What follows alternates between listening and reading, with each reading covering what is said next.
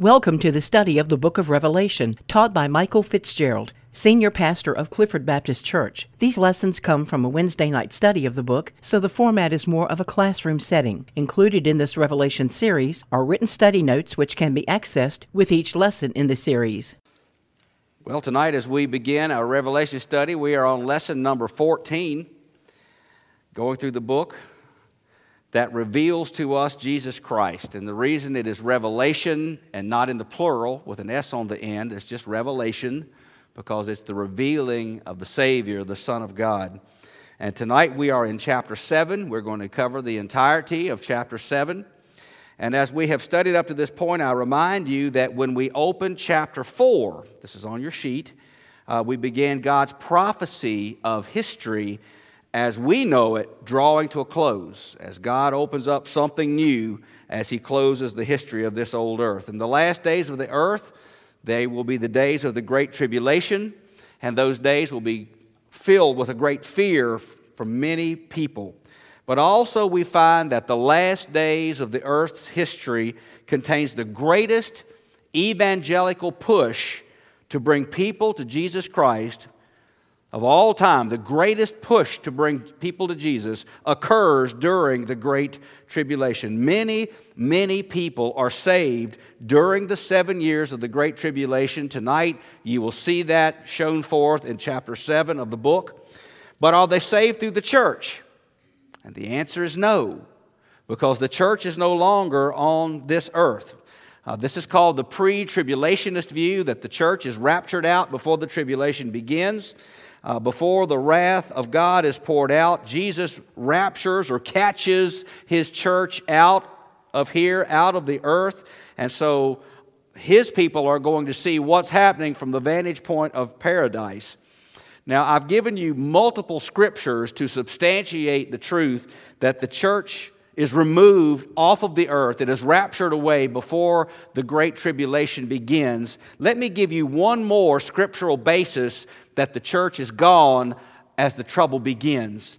In the book of Genesis, you don't have to turn there, just listen to this or write down a note about it. In the book of Genesis, Abraham has a nephew. His name is Lot. Lot was a man of God. However, he and his family settled in a very ungodly city. They settled in the city of Sodom. And Sodom was so saturated with wickedness and homosexuality, God determined that He was going to destroy this city, to get rid of that sin. But not before Lot and his family was removed from the city. God was going to destroy Sodom, but He wanted to bring Lot and his family out of the city before the brimstone fell. In Genesis chapter 19, two angels of God urge Lot to get himself and his wife and his two daughters out of Sodom before the judgment of God falls on the city to destroy it. So these angels are urging Lot to get his family out of the city before judgment comes. Scripture says that Lot lingered in the city. He didn't hurry out according to the angels' urgings, but rather he lingered there so that the angels bodily seized Lot and his wife and his daughters and led them out of Sodom before the judgment came to the city. The minute they were clear from the city, brimstone and fire fell on Sodom and completely destroyed the city by the wrath of God as the judgment against the blatant sin taking place in that city.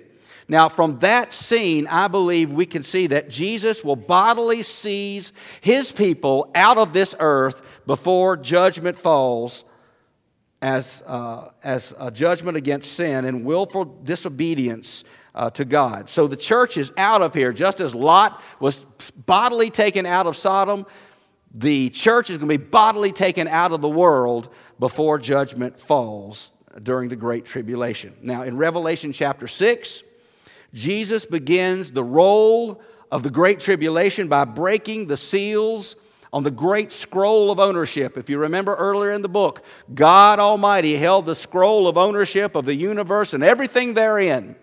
And no one was able or had the authority to take the scroll from God's mighty hand except the Lamb of God, who is Jesus Christ. When he takes this scroll of ownership, it is sealed with 7 seals. If you remember, I told you once in another lesson that as the scroll is rolled up, there's a seal put and rolled a little more with another seal and rolled a little more with another seal. So it was rolled and sealed 7 times as it was rolled up. And Jesus is the one who breaks the seals, which pours out the great tribulation on the earth. And these tribulations are awesome punishment. But again, I want to remind you of something tonight that I said last week. Punishment against the wicked and the unrepentant and the hard-hearted sinner is as much God's right as saving the believer. Punishment is as much God's right as salvation is God's right to give. He can give punishment and He can give salvation according to His holy will and His holy plan. That's His way of dealing with righteousness and dealing with sin. Now, let's quickly recap the 6 seals of the 7 that are broken thus far. Seal number 1 is the release of the Antichrist. He is riding a white horse, carrying a bow. He deceives and misleads the world's people. Seal number 2, with the Antichrist deception comes war and bloodshed as the red horse gallops forth. Seal number 3, the black horse steps forth. It is the horse of starvation which follows war and bloodshed. Seal number 4 is the pale horse. Remember, the Greek word for pale is chloros, an ugly yellow-green color. It's the color of death riding forth. Hell is closely following behind, and unsaved people are dying, and hell is claiming the soul. Seal number 5. God promises divine retribution upon those who are killed as Christians during the Great Tribulation. So seal number 5 is punishment against those who are killing, martyring those who are believers. And seal number 6, as we studied it last week, nature goes crazy, earthquakes abound, volcanoes are spewing, mountains are moving, islands are moving on their moorings in the ocean. Nature is simply falling apart. In fact, nature is in such upheaval that people are so filled with fear that they desire to crawl into the mountainous caves and get away from the face of God, hiding from His wrath, asking the mountains to fall on them and cover them, rather than see the wrath of God poured out on the sinner. So at this point in the book, at the close of chapter 6, 6 of the 7 seals have already been broken. And we are beholding an awesome scene as the earth gets farther and farther into the tribulation and the punishment and the judgment and the wrath that God is sending. Now, chapter 7, as we study tonight, is an interlude chapter. In all of this upheaval that's taking place, here's a moment of calm. God seals a group of people to be a huge witnessing force for Jesus Christ during the Great Tribulation. The reason so many people are saved during the tribulation is because God is sending evangelists into this world under wrath to proclaim the good news of Jesus Christ. And many we find come to the Lord during this 7 years. So tonight we're going to read the entirety of chapter 7. I remind you of what it says in chapter 1, verse 3, that when we simply read this book, we will be blessed. So tonight we're going to read the entirety of chapter 7, and automatically, I can promise you by the very Word of God that you and I will be blessed because we've opened His Word to this chapter. So open with me to Revelation chapter 7. And after these things, I saw 4 angels standing on the 4 corners of the earth, holding the 4 winds of the earth, that the wind should not blow on the earth, nor on the sea, nor on any tree. And I saw another angel ascending from the east, having the seal of the living God. And he cried with a loud voice to the 4 angels, to whom it was given to hurt the earth and the sea, saying, Hurt not the earth, neither the sea nor the trees, till we have sealed the servants of our God in their foreheads. And I heard the number of them which were sealed, and there were sealed 144,000 of all the tribes of the children of Israel. Of the tribe of Judah were sealed 12,000. Of the tribe of Reuben were sealed 12,000. Of the tribe of Gad were sealed 12,000. Of the tribe of Aser were sealed 12,000. Of the tribe of Nephthalim were sealed 12,000. Of the tribe of Manasseh were sealed 12,000. Of the tribe of Simeon were sealed 12,000. Of the tribe of Levi were sealed 12,000. Of the tribe of Issachar were sealed 12,000. Of the tribe of Zebulun were sealed 12,000. Of the tribe of Joseph were sealed 12,000. Of the tribe of Benjamin were sealed 12,000. After this I beheld, and lo, a great multitude, which no man could number, of all nations and kindreds and people and tongues, stood before the throne and before the Lamb, clothed with white robes and palms in their hands, and cried with a loud voice, saying, Salvation to our God, which sitteth upon the throne, and unto the Lamb. And all the angels stood round about the throne, and about the elders and the four beasts, and fell before the throne on their faces, and worshipped God, saying, Amen, blessing and glory and wisdom and thanksgiving and honor and power and might be unto our God forever and ever. Amen. And one of the elders answered, saying unto me, What are these which are arrayed in white robes? And whence came they? And I said unto him, Sir, thou knowest. And he said to me, These are they which came out of a great tribulation, and have washed their robes, and made them white in the blood of the Lamb. Therefore are they before the throne of God, and serve him day and night in his temple. And he that sitteth on the throne shall dwell among them. They shall hunger no more, neither thirst any more. Neither shall the sun light on them, nor any heat.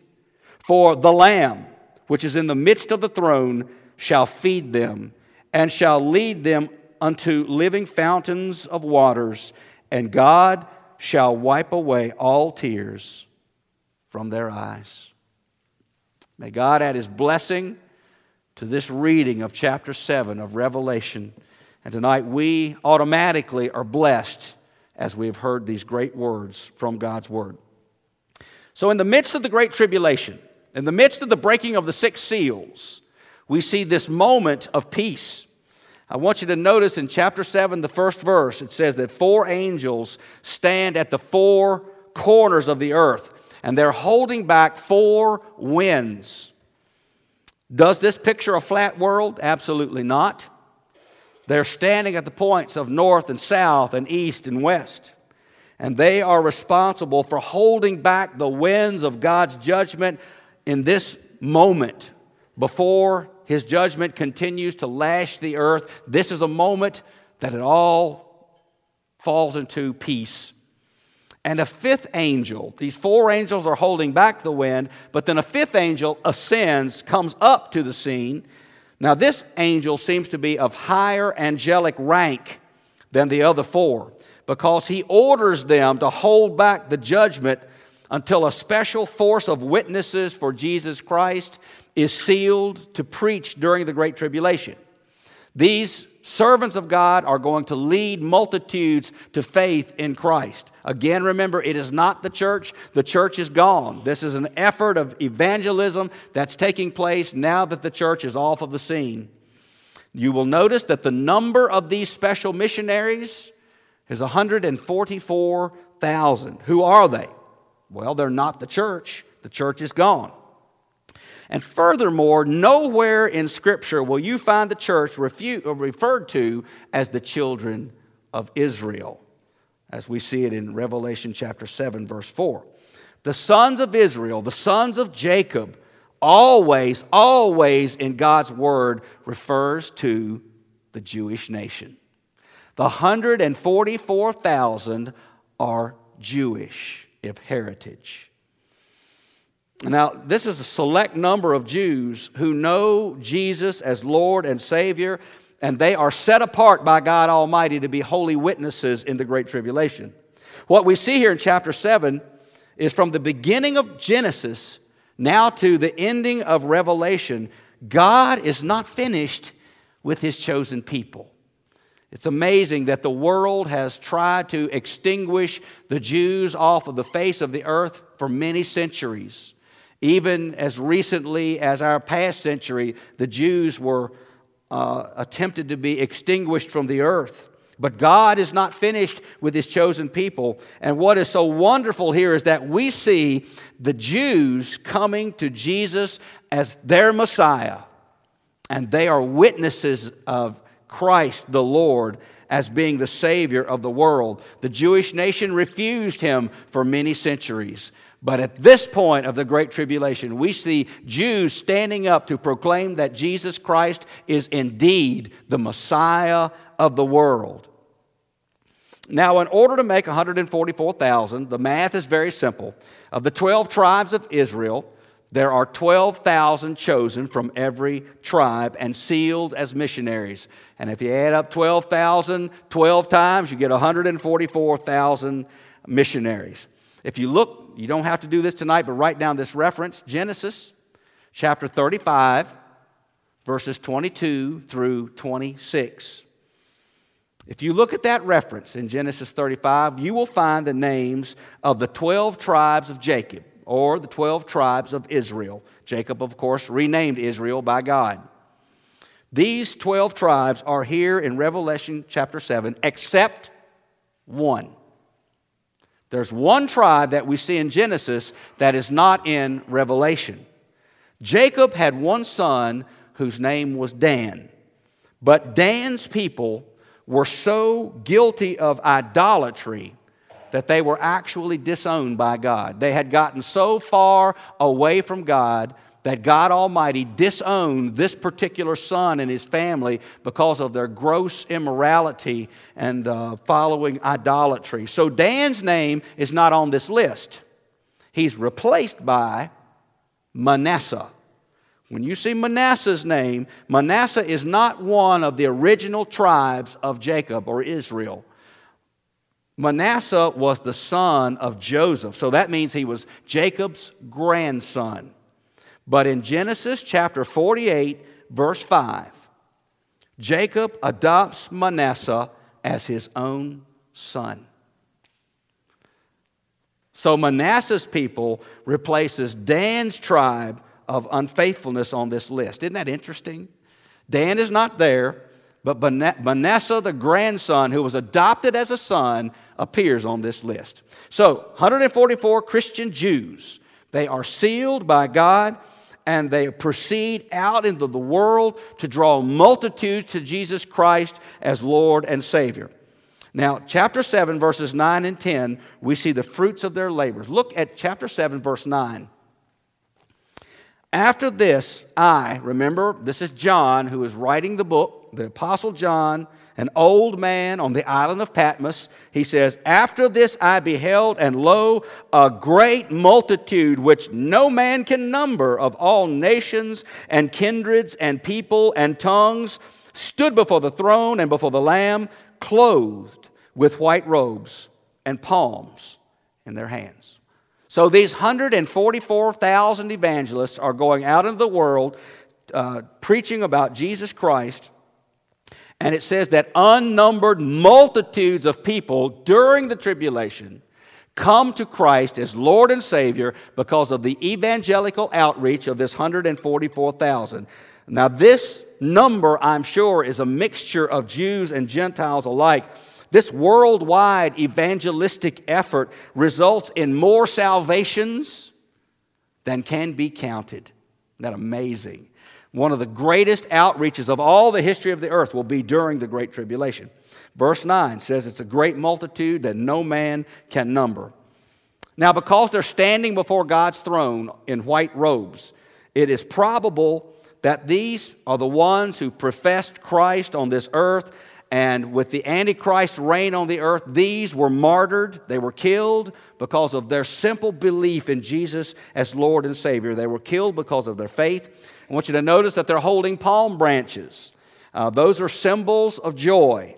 They stand waving these branches before God. They're joyful to be before God Almighty. There's only one way to be joyful before God Almighty in this particular instance.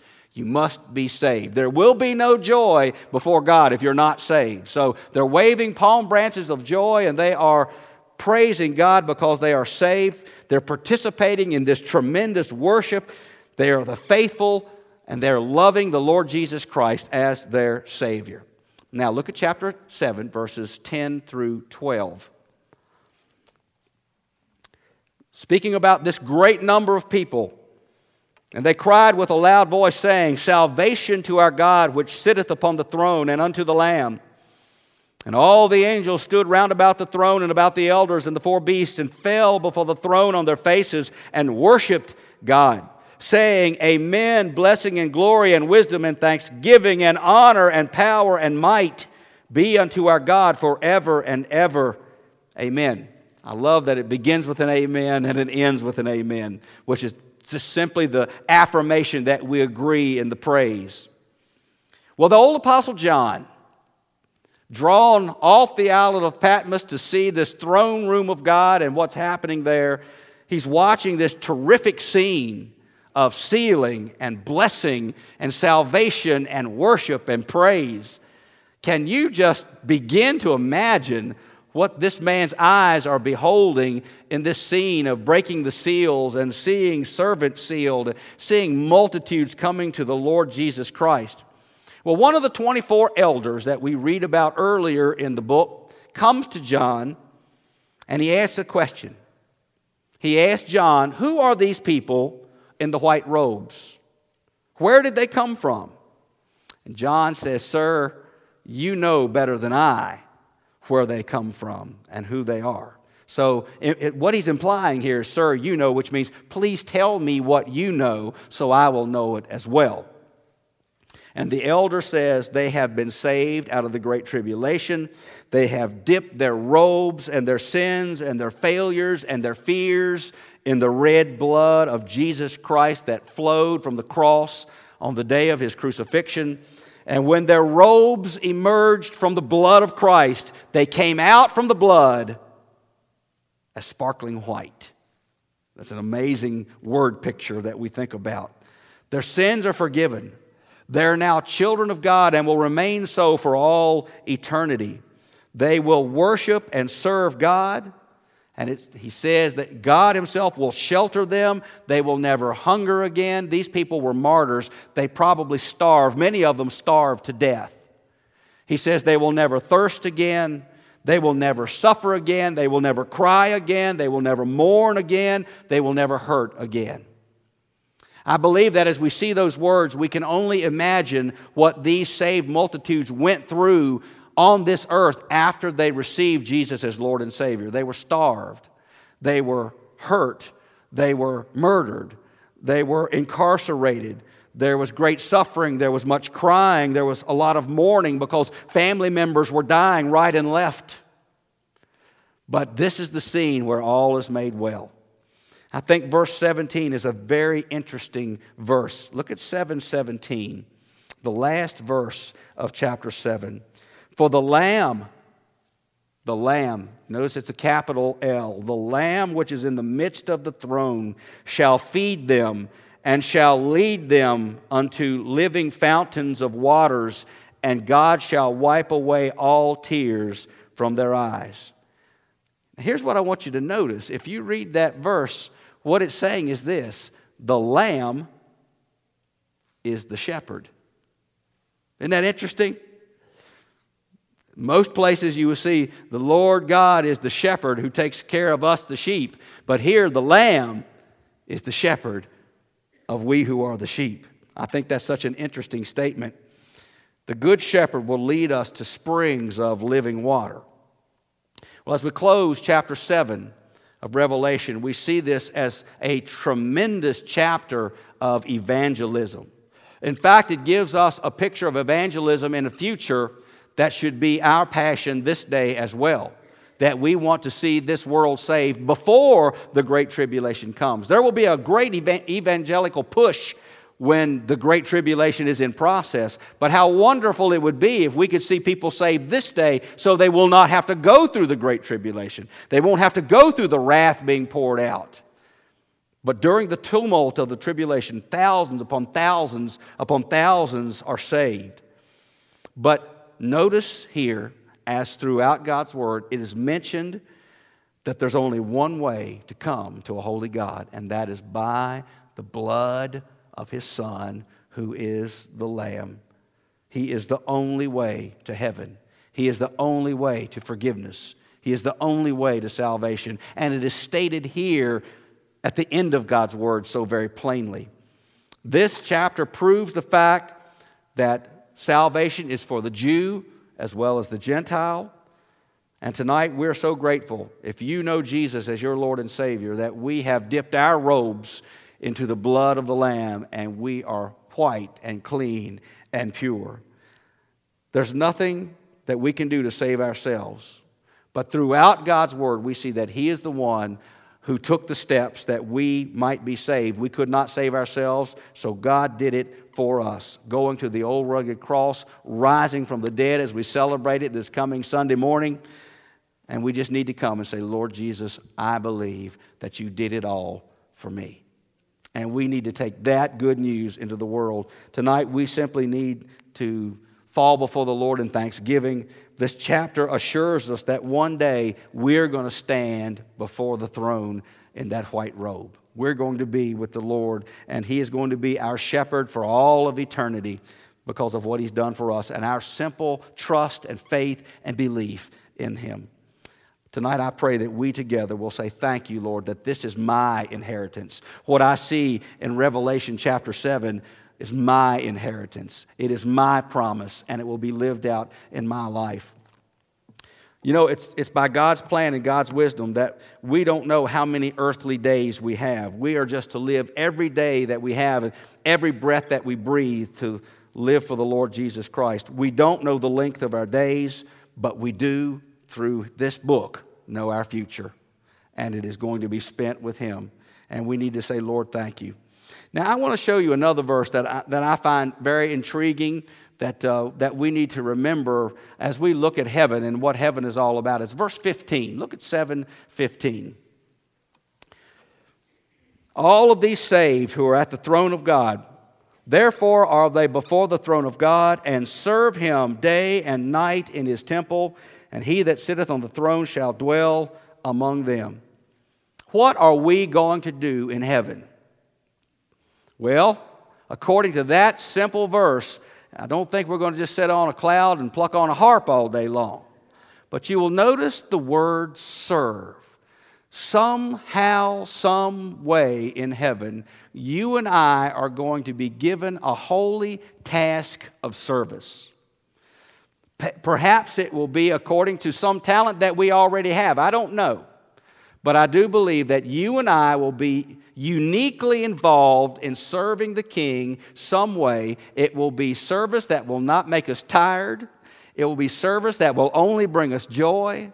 And it will be service that will go on throughout eternity. We're going to do something for our Savior in the kingdom of heaven. I'm so thankful. But doesn't that necessarily mean if the Bible says that we're going to serve the Lord in heaven for all of eternity, what should we be doing today?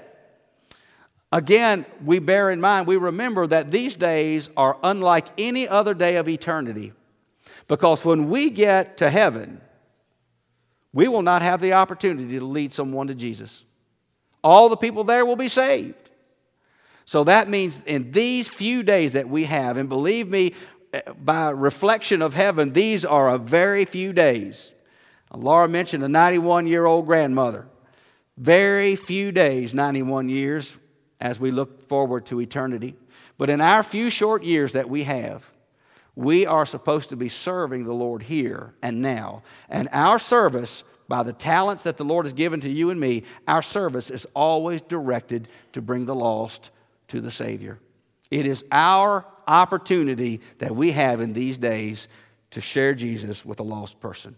Tonight, I pray that the Lord will prick your heart and mine as well, that tomorrow and days to come, we will be on the lookout for that person that we need to speak to, that we need to reach out to, that we need to love as a reflection of the love of Jesus Christ and lead them to the Savior.